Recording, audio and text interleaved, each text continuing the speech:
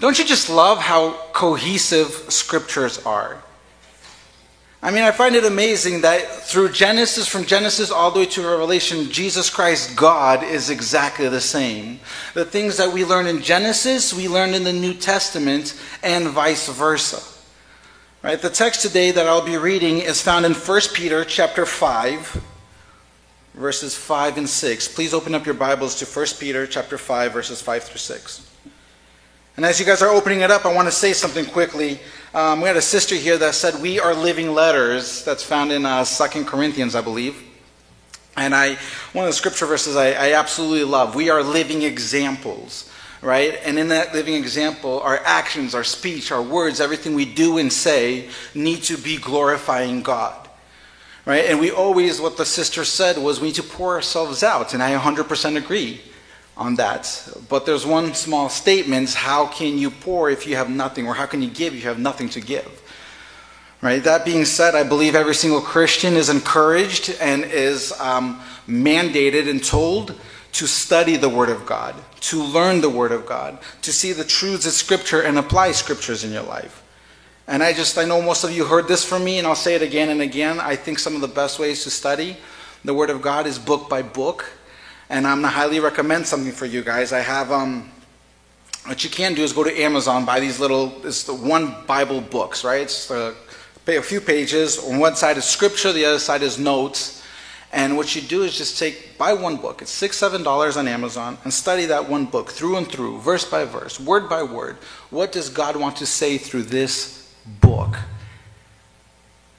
And then after you study it, you say amen, you put it on the bookshelf, and you start with the next one. Another $6 or $7. Best investment you'll ever do in your lifetime. Here I have the book of Hebrews. If anybody's dying to study the book of Hebrews, well, come up to me and I'll give you this fresh new one. I haven't written in this one.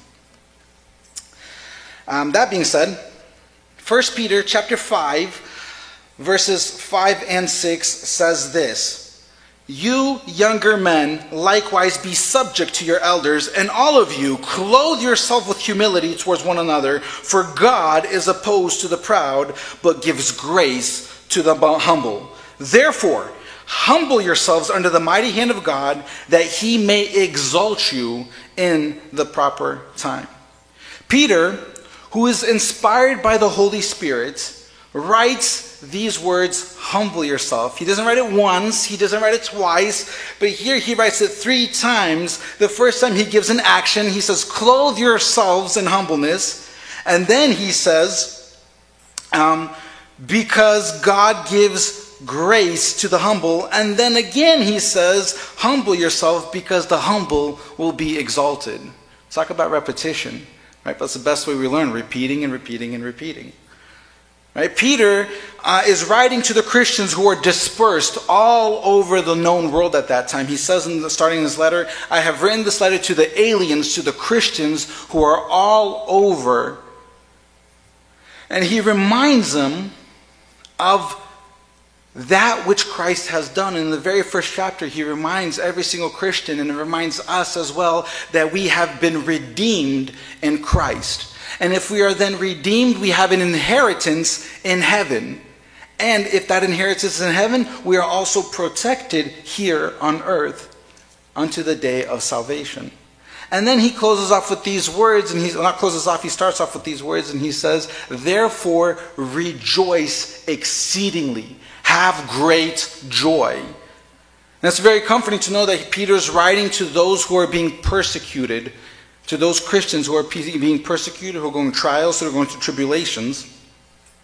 And then he ends off with chapter 1 and says, the word of the Lord endures forever. And then he starts off with chapter 2 and says, long for the pure milk of the word. Desire it, just like a baby needs milk, you Christian desire the word of God.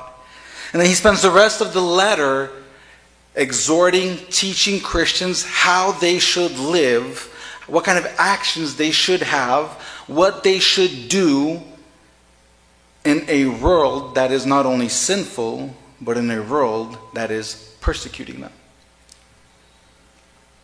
It's very humbling to know, because Towards the end of his letter, he writes these exact verses, humble yourself. Right? These words are not only beautiful, but they're inspired words, inspired by the Holy Spirit. And he says, in essence, clothe yourself with humility. God gives grace to the humble, and then the humble will be exalted. So I've labeled my sermon, humble yourself just like you put on clothes. You see, my friends, the sin of pride, the sin of self-exaltation, the sin of arrogance is all throughout Scripture, and we can see that God hates the proud. If you look at Psalms 138:6, it says, "For though the Lord is high, he regards the lowly, but the haughty he knows from afar." And again in Matthew 23:12, Jesus says, "Whoever exalts himself will be humbled, and whoever humbles himself will be exalted." You see, all throughout Genesis, all throughout the kings, throughout prophets in the New Testament, Jesus Christ, the apostles, pastors, the pastors in the New Testament, all talk about this sin of pride, and God hates the pride and arrogant. You see, in Proverbs 8:13, he says, "The fear of the Lord is hatred of evil, but pride and arrogance and the way of evil and perverted speech I hate." And we have to ask ourselves, why does God hate pride so much? In Psalms 10:4 it says, "In the pride of his face the wicked does not seek him. All his thoughts are, there is no God." You see, my friends, with pride says it is all about me. Pride says I don't need anybody else. Arrogance says I can do this on my own. Pride does not look to God.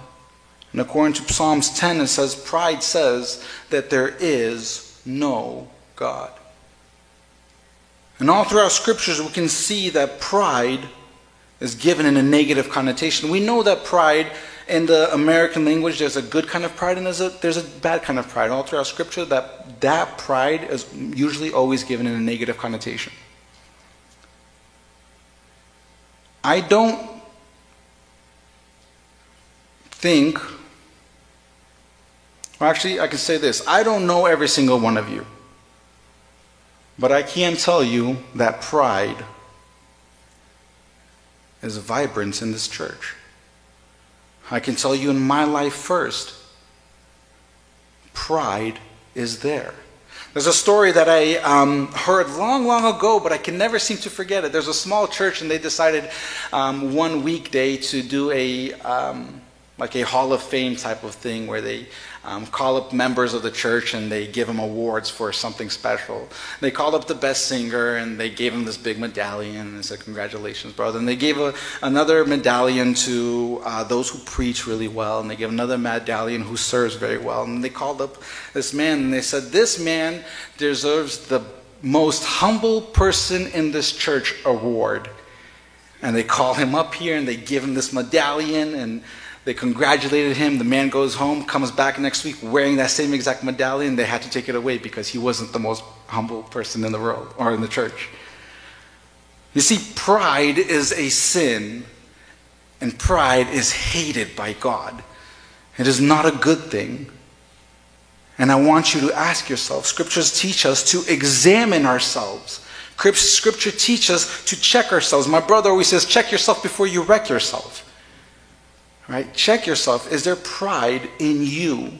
Is there pride sitting in you? Right? We look at the scriptures, and the first thing that Peter says, he's talking to in verse 5. He says, "You younger men," so I'm going to look at you guys, right? He's first focusing on the you younger men, and then he says, a few words later, he says, "And all of you," so men and ladies, "clothe yourself with humility towards one another." Clothe yourself with humility towards one another. Peter could have given plenty of different illustrations and plenty of different sayings, but I love this illustration, clothe yourself. Right? What Peter is saying, in essence, when you wake up in the morning and get dressed and put on your clothes, do the same thing with humility. As you get out of the house and you put on a jacket, do the same thing, put it on. Put humility on you. As you get dressed for church, put on humility. As you go to work, put on humility. As you do anything, put on humility. The funny thing about clothes is that you have to change every single day. Me, I have to change 5 times a day. But that encourages us and helps us to understand that humility is not something we put once and forget about it. It's not something that we put on once the day we asked the Lord Jesus Christ into our hearts and accepted Him as Lord and Savior and never touched it again. No, in all honesty, we have to put it on every single day. We have to make that choice, that decision. We have to be proactive about it. Every morning I wake up, I say I put on humility. Because if I don't, I will walk in pride. I will walk in arrogance. Right? Apostle Peter reminds us and says to us, hey, I need you to understand this. Put on humility just like you put on a jacket or a pair of shoes or a belt or socks or anything. The same way you do that, put it on you. Make that decision, make that choice to put on humility. Why?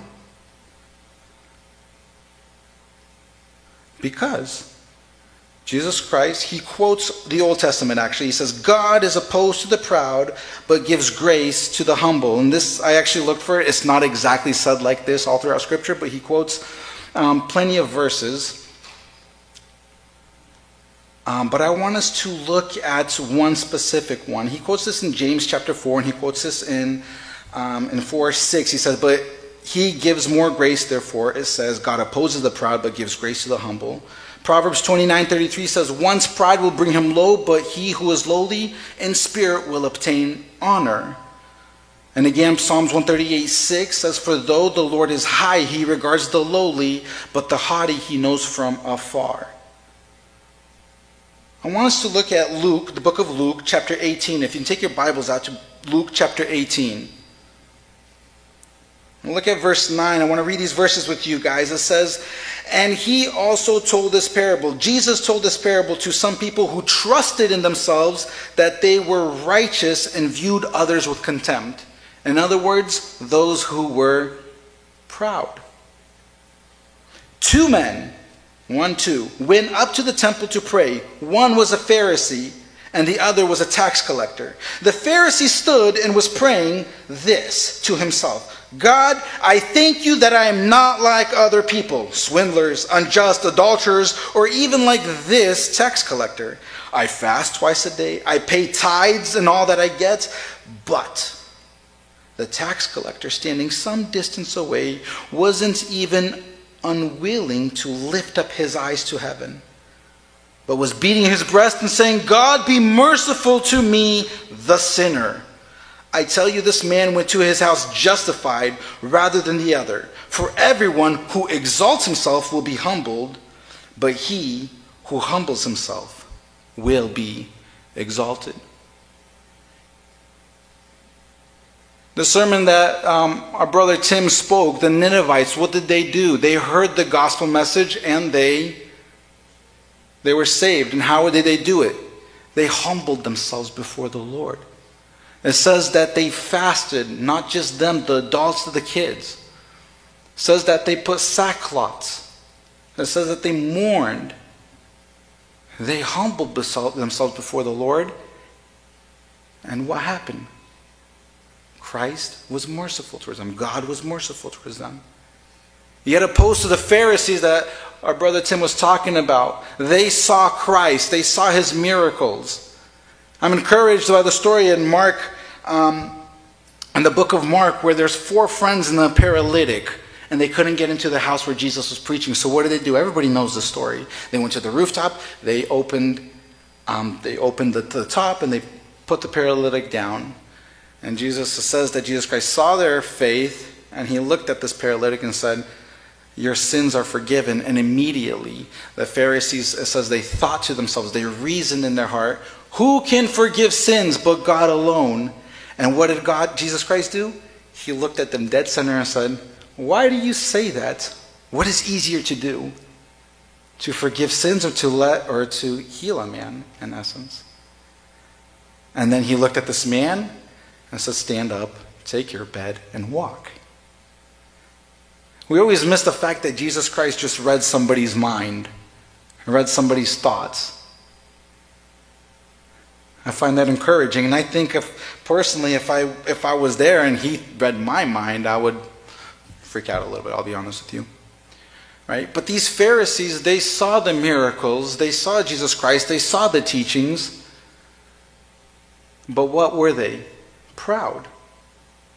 They were proud. They couldn't see the fact that Jesus Christ came as a humble, lowly man. They expected a king full in splendor, pride. But no, Jesus Christ came and he humbled himself.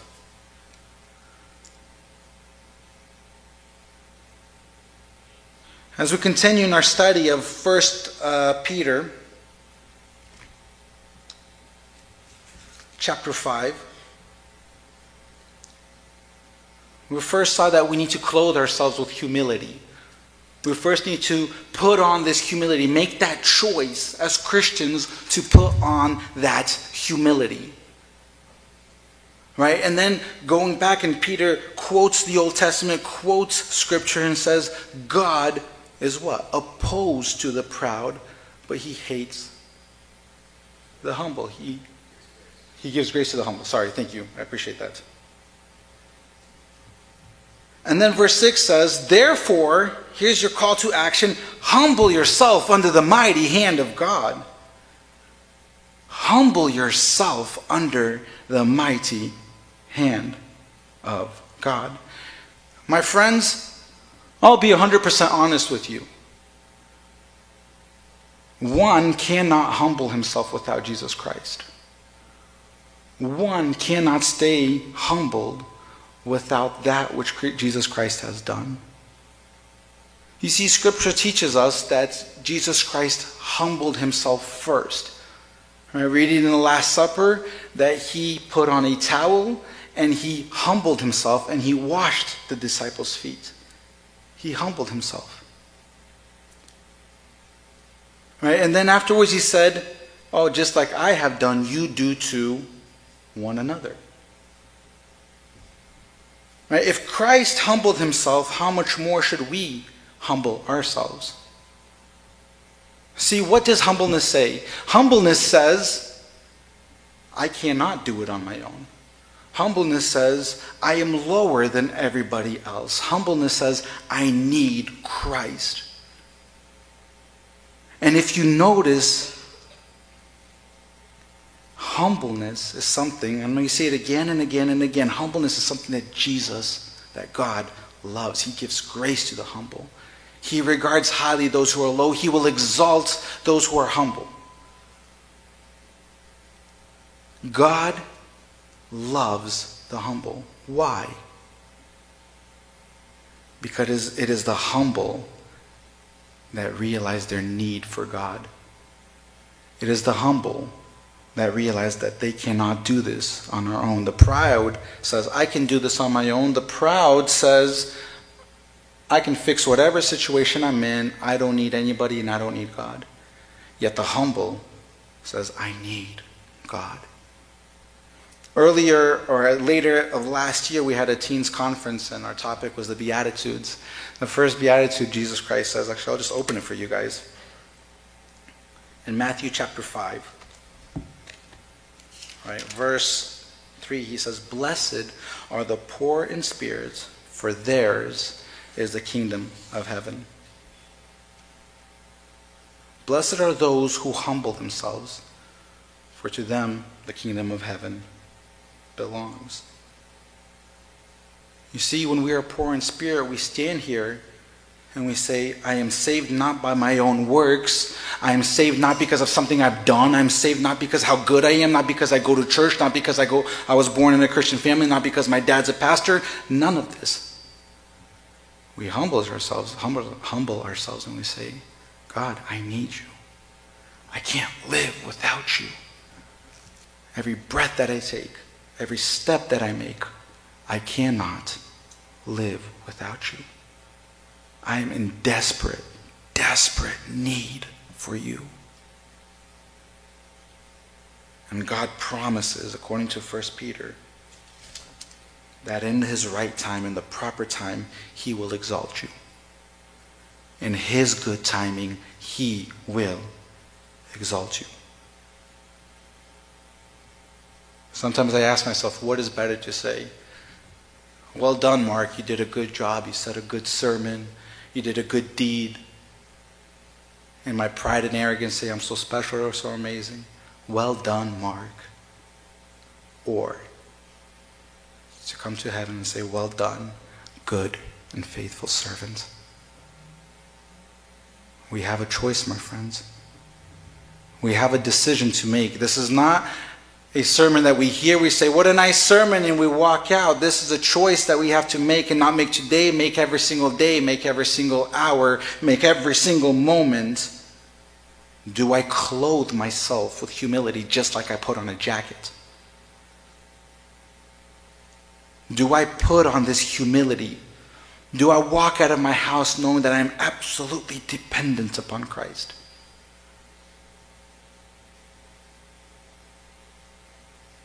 The question remains to you. Are you dependent on Christ? Or are you dependent on yourself? Are you prideful? Or are you humble? I'll read these verses again because I think they're very good verses. You younger men, likewise, be subject to your elders, and all of you clothe yourself with humility towards one another. For God is opposed to the proud, but gives grace to the humble. Therefore, humble yourself under the mighty hand of God, that he may exalt you in the proper time. I want to go to James quickly with you guys. In James chapter 4, verse 6, and I love how James says it here. Verse 6 and on says, but he gives greater grace. Therefore it says, God is opposed to the proud, but gives grace to the humble. So submit therefore to God, resist the devil, and he will flee from you. Draw near to God, and he will draw near to you. How do you draw near to God? In humbleness. Cleanse your hands, you sinners, and purify your hearts, you double-minded. Be miserable and mourn and weep. Let your laughter be turned into mourning and your joy to gloom. Humble yourself in the presence of the Lord, and he will exalt you. James is not saying it's bad to laugh. But what he is saying is, when you stand before the Lord, humble yourself. Humble yourself. Humble yourself. Amen. Let's stand up and pray.